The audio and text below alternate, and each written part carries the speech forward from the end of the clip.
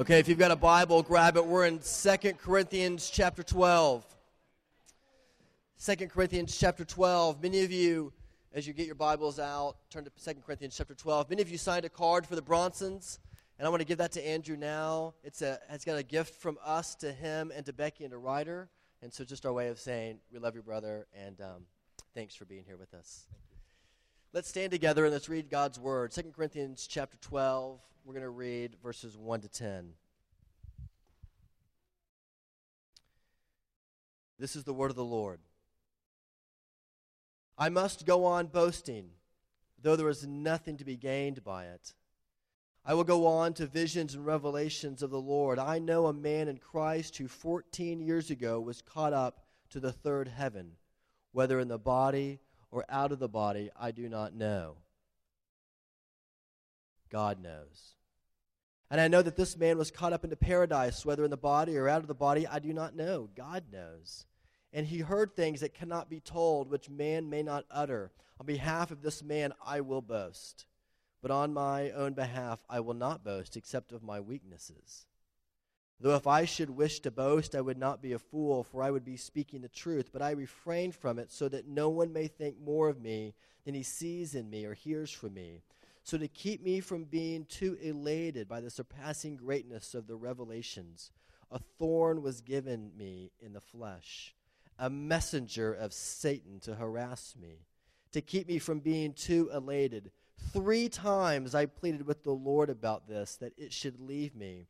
But he said to me, my grace is sufficient for you, for my power is made perfect in weakness. Therefore I will boast all the more gladly of my weaknesses, so that the power of Christ may rest upon me for the sake of Christ. Then I am content with weaknesses, insults, hardships, persecutions, and calamities. For when I am weak, then I am strong. This is the word of the Lord. Thanks be to God. You may be seated.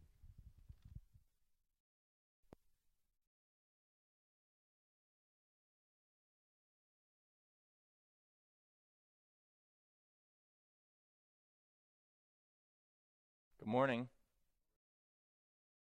Hear me okay? Let me just say first, thanks so much for having me. I'm so sorry that my wife Becky couldn't be here.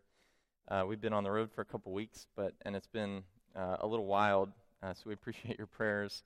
We're home in the States for a couple months. We returned to Bangkok, Thailand, January 6th. We are super grateful to be growing in partnership with Trinity. So thank you, Blake and Andy and the committee, and thank all of you. We thank the Lord for you guys. We're really excited about getting to know your church well, and also sharing with you a bit about what God is doing clear on the other side of the world. That's a huge blessing to our hearts. So we thank you. Even though our relationship is new, we feel a lot of love from you, and your church has been like a breath of fresh air. So we thank you, and we thank the Lord for you. Let me pray before we begin. I'm going to pray a few lines in Thai. That's what we speak in Thailand, to give you a feel for what that sounds like. And then I'll pray in English too, okay? Let's pray together before we begin. ข้าแต่พระบิดาเจ้าข้าขอพระองค์ทรงเมตตากรุณาให้พวกเราในการนมัสการในเช้าวันนี้และขอพระองค์ทรงพระวิญญาณบริสุทธิ์ที่จะเบิกดาจิตใจของพวกเราที่จะเข้าใจพระวจนะของพระองค์ในการวันนี้ Father, we thank you for the opportunity that we have to come and for our hearts to be united together and to worship you. And we pray you would send your Spirit to open our eyes and our hearts to know the mystery of the gospel more and more and to be passionate about it. So give us clarity and understanding, we pray. In Christ's strong name, amen. I have a friend in Thailand. I'll call him Chai. That's not his real name, but that's a common Thai name. And if he tells you his life story, it's like something that you would read in a book or see in a movie. He was born and raised in Bangkok for about 10 years, and his earliest memories of life are abuse of his parents, an absent father, He had an older sister, and his parents told him that she was the loved child and he was the one that wasn't wanted. That's how he talks about his first 10 years. When he was 10, his parents had been divorced by now. He has a new stepfather who's even worse than his real father. They moved the family to the Los Angeles area, and he tells stories of his teen years where his stepfather who was an alcoholic, would abuse him, and when he would do something wrong, he would take him and physically tie him up to a chair and put him in the garage and leave him there for hours. Only took a couple of years. His stepfather took off from the family. It was just him and his mother and his sister, and Chai got involved with the street gangs of southern Los Angeles. He joined one gang in particular that called itself Asian Pride, and he tells stories from his teenage years, and it's a miracle that he's still alive. He tells stories of literally hearing bullets go past his ear in fights with other gangs. He was in and out of drug addiction and rehab, long stints of running away from his mother and sleeping on the streets. And when he was about mid-20s, early to mid-20s, he found himself in prison. It wasn't the first time he had been arrested and imprisoned. But this time, there by himself, at the lowest of lows, the Lord started to speak to him in his heart. And he began a journey there in prison as a 20-something-year-old of learning actually who he really was there in his utter weakness and his utter helplessness. Because he had faced a lot of difficulties in life, and in facing those difficulties, he tried so hard to be as strong as he could. He tried so hard to be tough and so hard to be able, but there in prison, he started to learn the truth was that actually he was very weak and very unable. He began there in prison in his early 20s, a long journey, we can say, towards knowing who he really was in his weakness, and therefore knowing who God really was in his strength. Today, if we fast forward, Chai lives in Bangkok, and he's a passionate follower of Jesus. He's a member of our church in the city. I want us to consider this morning that it's when we as human beings actually come to grips with the reality of our weakness that we then know the strength of God. Because in God's sovereignty, in this crazy plan of redemption that God has for us and for the world and for nations that are clear on the other side of the globe, there's this mysterious principle at work in God's plan, and it's the principle that the weak things of the world, they actually shame the strong things, don't they? The humble things and the lowly things, they actually bring down the high and the mighty and the lofty and the proud things. And so it's actually when we, like the Apostle Paul, and like my friend Chai, when we recognize and even begin to embrace our weaknesses, and there in our weaknesses we meet Jesus, that then we are actually strong. And then I think more and more we will actually be swept up in and enamored by the mission that God is doing to bring the nations to know and to worship himself. The more we know and embrace our weakness, the more we will know the strength of our God, the more we will actually be strong. This is what we see in Paul's life because this is the pattern, I think, the very heart of the gospel itself. And so the question for us this morning is, do we see this pattern in our own lives? Strength in our weakness. And I want to look at this really by simply asking the question, well, what does Paul really mean? What does it really mean to be strong in our weakness? And we can look at it in two ways. First, we'll look at it on the inside, on the theological side. What's the foundation of that principle? And then on the outside, very practically, what does that mean day to day? Okay? First, some quick context on this passage in 2 Corinthians 12. Paul, the Apostle Paul, you're familiar with him. He planted a lot of churches in the ancient world. He goes to the city of Corinth. The year is about 50 AD or 52 AD. He spends a year and a half there. He works with a couple other guys, Priscilla and Aquila, if you remember them from the stories in Acts. They spend a year and a half planting the church there, and then they leave. And then Paul will make a couple visits over the years back to the church in Corinth. He'll write letters back to the church in Corinth. His relationship with the Corinthian church was actually not a bright, rosy, friendly relationship always. It was a very difficult one that caused Paul a lot of pain over these years. In the Corinthian culture of the time, and in the culture of ancient Greece, there was this idol of wisdom and power. If you wanted to be anyone in society, you had to be able to display that you were a powerful person, that you were a wise person. And often you had to be able to do that eloquently and with charisma, among the culture, among the society. One writer, he describes the culture saying, it's a place where the powerful people scorned the weakness of ordinary people. If you weren't wise and powerful, you were just an ordinary person, and ordinary was weak. So there's good evidence that this cultural crave for wisdom and power had crept into the church, and Paul begins to challenge that. He begins to challenge the leaders who were teaching that and living that. And they look at Paul and they say, look at your life. It's utter weakness. In fact, why should we even listen to you at all? And so much of 2 Corinthians is actually Paul defending his status as an apostle. I have the right to be saying what I'm saying. This is where things get interesting, I think. If you can imagine an expert in any field, okay? Imagine an expert in any field. We could take, for instance, Bob Stoops. Everyone knows Bob Stoops. He's an expert in his field, whether you love him or hate him. Imagine if someone came to Bob Stoops and they challenged and they attacked his credentials, his status, his identity as a football coach. And by the way, I really miss college football living in Bangkok. What would Bob Stoops say?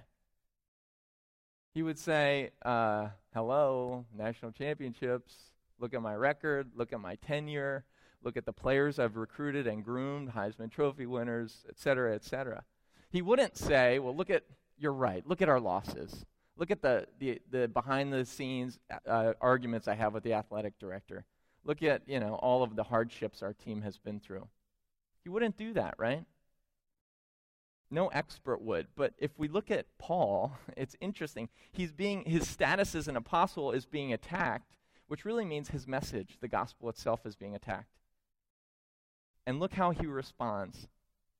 He doesn't give in to the temptation of talking about his skills and his strengths. Instead, he talks about his hardships and weaknesses.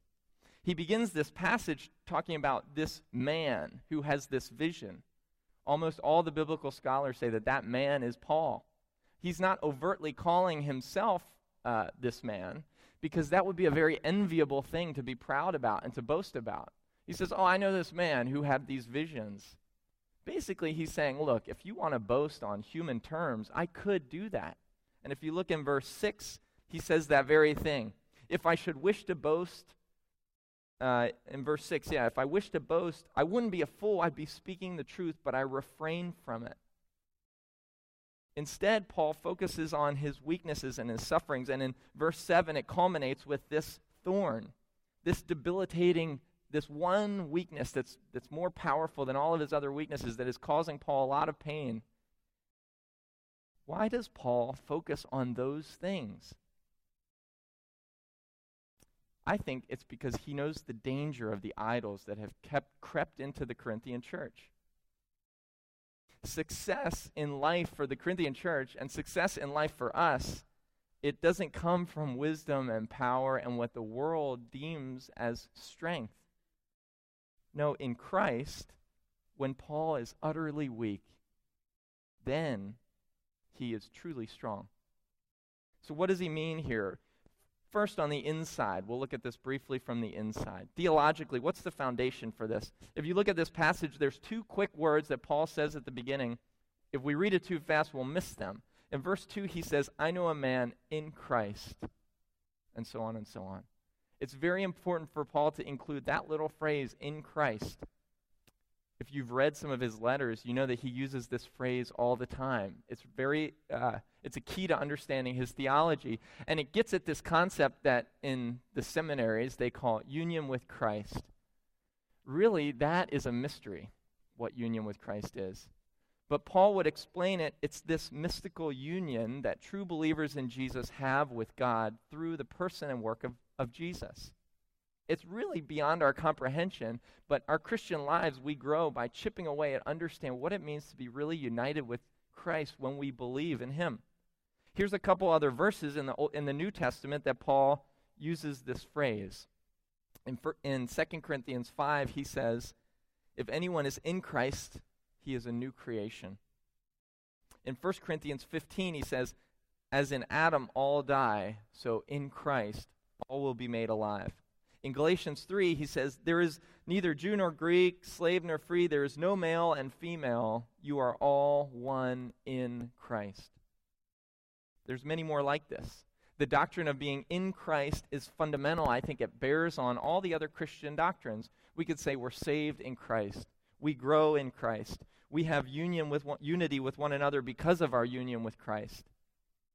And so, in one way, I think this is what the whole of the Christian life is about, be it for the first time or the 1,000,000th time, growing up to understand this close union that we have with Jesus Christ, this mysterious, mystical union that we have with God through the person of Jesus Christ.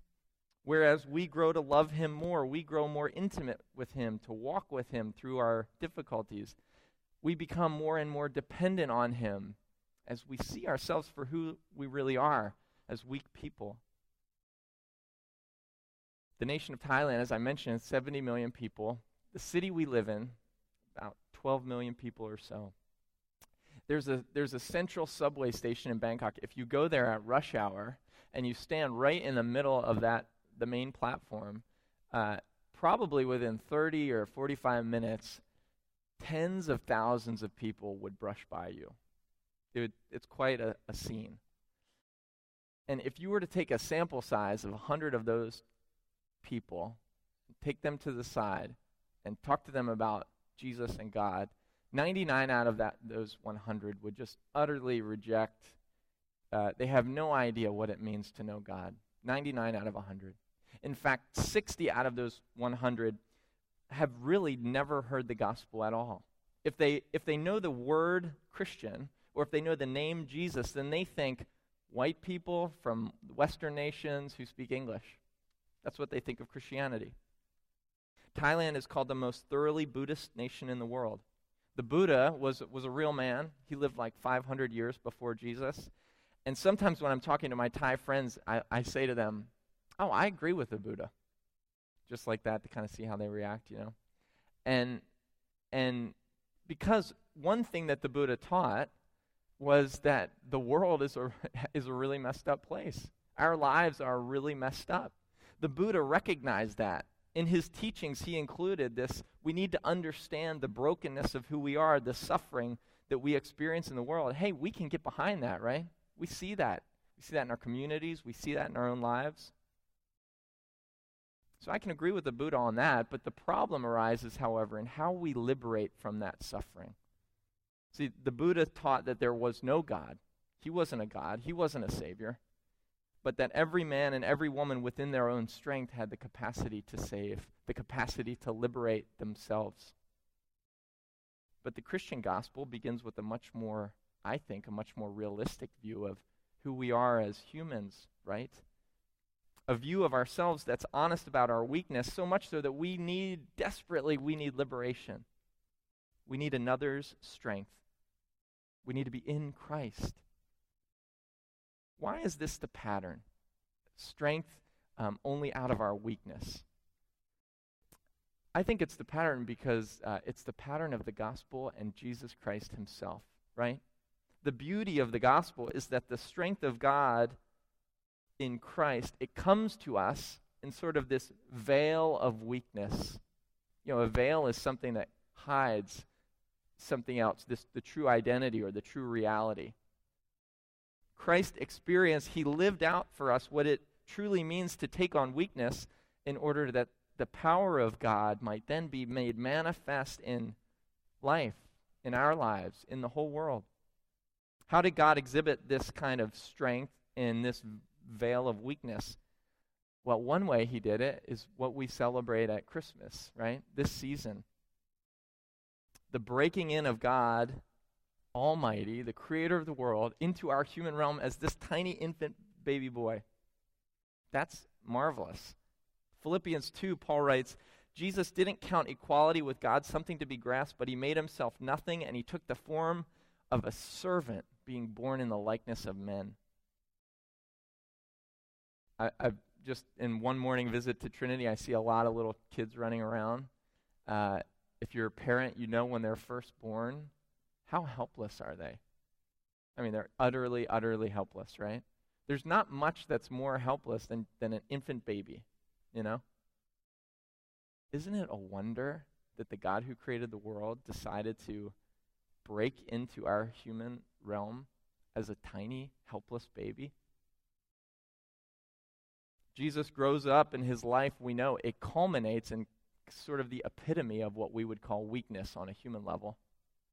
His death by execution, by crucifixion.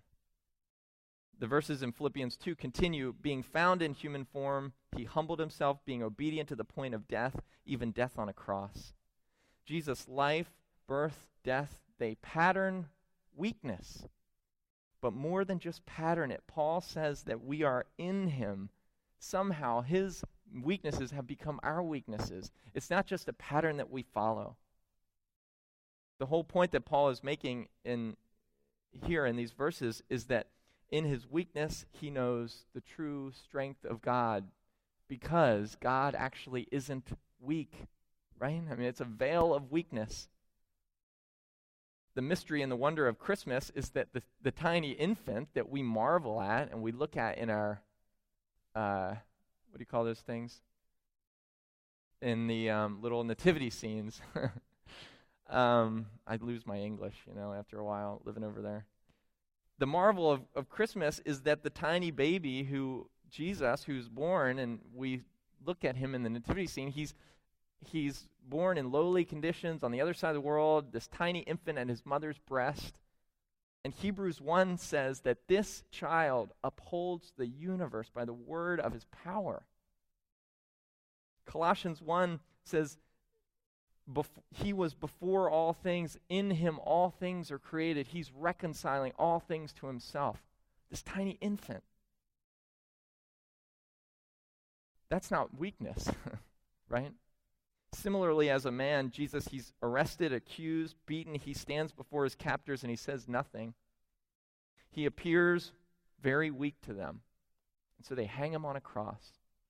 They jeer at him. Hey, if you're really who you say you are, which is strong, then come down. And he says nothing.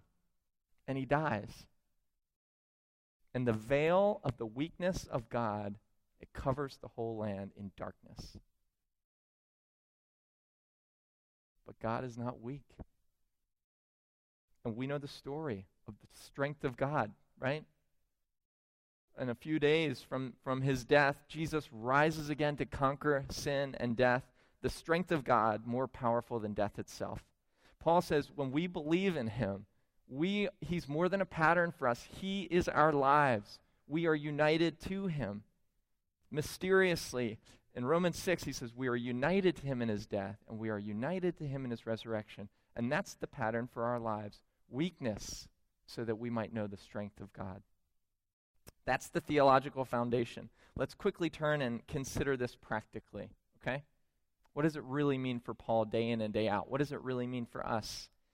For one thing, I think it means that the values that Paul lived by looked a lot different than the values of ancient Corinth, right? Paul didn't seek after power and wisdom and strength as the world defines those things. That's obvious to us, right? Rather, Paul associated with the values of Jesus and the kingdom values that Jesus brought into the world. One writer describes Jesus' kingdom values this way, and I think this is a beautiful quote. He says this: "The kingdom of Jesus is a new human order in which power, money, recognition, and success, they are reordered. It's not that these things no longer matter, but they become transposed by the unleashing of Christ's new creation, by service, by generosity, by humility. So, Jesus' kingship is not like human kingships, for it wins influence through suffering service, not coercive power. And we enter it not through strength, but through weakness. We could ask ourselves today, are we experiencing the strength of Christ by embracing our weakness? Well, what are the values that we hold most dear? Do we long for power and position in our jobs, in our relationships? Or do we long to serve?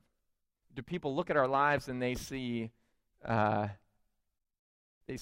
individualism and self-determination and pride? Or do they see dependence upon God and humility? Beyond these broad values, strength and weakness for Paul, very practically, it meant contentment. That's what he says here in verse 12. Not verse 12, verse 10. He says, "For the sake of Christ, then, I am content with weakness, insult, hardship." I think this is a tough one, contentment. We could call it peace when you face trials and obstacles and hardships in your life, because you can't fake contentment. Can you? I mean, it's really hard to fake it, at least for the people who really know you best. Christmas is often a time of particular difficulty for people. It brings back maybe some painful memories of broken relationships, maybe the reality of difficulties at work. Whatever that might be, or whatever difficulty might be on the horizon for you, you can actually embrace it when you are in Christ. More than just recognize it, you can embrace it and you can know real contentment. You can know that Jesus loves you, that he sustains you, that he holds you, that he will provide for you. Beyond simply being content when we face these obstacles, and when Paul faced these obstacles, I think for Paul, finding real strength in weakness also meant that he would have faith and hope despite what looked like things that he would never have planned himself. Things didn't go the way that he planned them. Things didn't go the way that he wanted them. He faced a lot of obstacles in his ministry and his life. But despite those things, he still had faith and hope. And that's finding the strength of God in his weaknesses. That is a particularly tough thing for us on the mission field to do. To believe that God has a plan and that he's working even when we see difficulties and when we're discouraged. I'll share a brief story with you. In 2007, our missionary team brought in a Bible college student whose name was Bronson. And she had come to faith through a radical conversion from a Buddhist family, and she was studying in the Bible college, and she began to work with our church, and when she graduated, she became a full-time staff member of our church. She's a passionate, young people person, probably the best evangelist that we had in our group, just bold as ever. And she ended up marrying another Bible college student who became a part of our church, and the church community and family was so excited. This young couple, they're both believers. That's rare. They're both marrying believers. That's rare in Thailand. And then we're having a Christian wedding. And last October 2012, they have a baby girl named Peace. Get to baptize the baby, watch this family grow together. Really exciting for our church community. Anyway, last November, about after the baby was born, Rotsarin started complaining of some back pains, and she went to the doctor.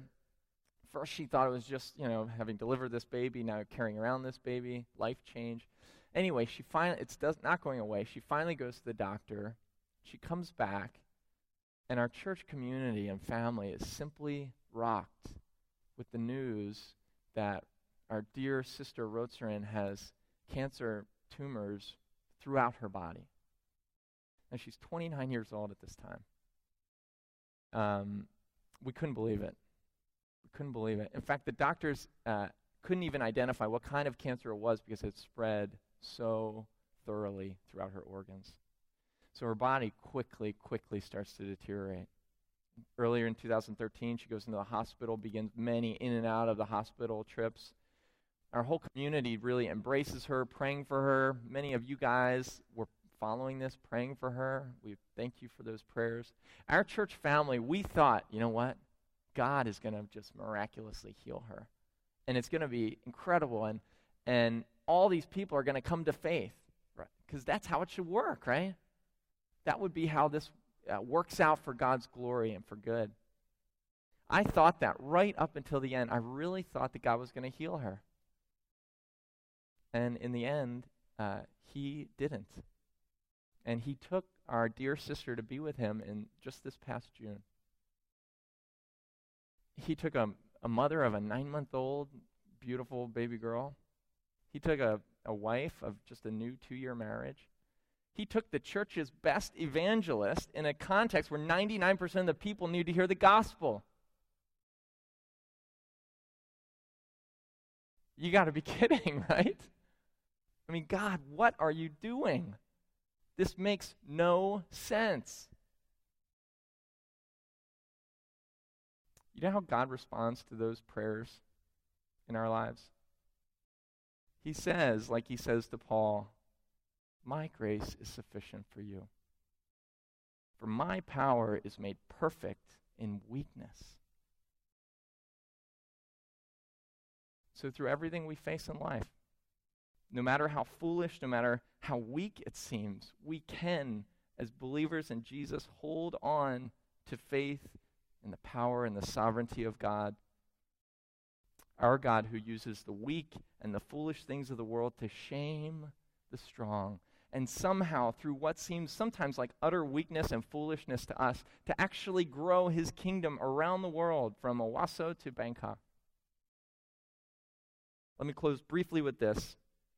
Paul, in this passage, he doesn't simply come to a place where he's acknowledging his weaknesses, actually. He actually goes beyond it to do what he calls boast of his weaknesses. And we see this mini transformation take place in verse 7. He says, in verse 7, he's pleading with the Lord to take these hardships away. And then he comes in verse 8 and 9, God says, no, I won't take them away. And so he says, okay, I can recognize that. I acknowledge my weaknesses. And then he moves even further. By the time he gets to the end of verse 9, he says, therefore I will boast all the more gladly of my weaknesses. The word boast here, it's not like what we sometimes think of for boast. It's not like bragging about something. It's not a verbal thing. It's a much broader, deeper word. It means to really, from our hearts, exalt in something, to take pride in something, to love something. And so, in this way, it's not a word that it's not about a word that he speaks or that we would speak. It's a heart attitude. And I would submit to you that this is kind of what the whole Christian life is about. Growing up more and more to know intimately God through Jesus Christ by the power of his Spirit, the strong one who has saved us, such that when we face trials, when we face hardships and weaknesses, when we come to know who we are as weak people, honestly, we don't simply acknowledge them and say, okay, we can be content with this. Actually, we grow more and more in Christ to go beyond that and to embrace those weaknesses because we know that that brings us the sweetness of intimacy with our Lord and Savior, who is true strength. So, brothers and sisters, our lives, when we embrace our weakness, when we learn to glory in our shame, then the power of Christ will rest upon us. More and more, we will look foolish to the world, but we will know true strength. The weakness of Christ made our weakness by the grace of God, so that the strength of Christ will be made our strength. Let me pray for us. Father, we thank you that the incarnation and the death of your Son Jesus, those were veils of weakness.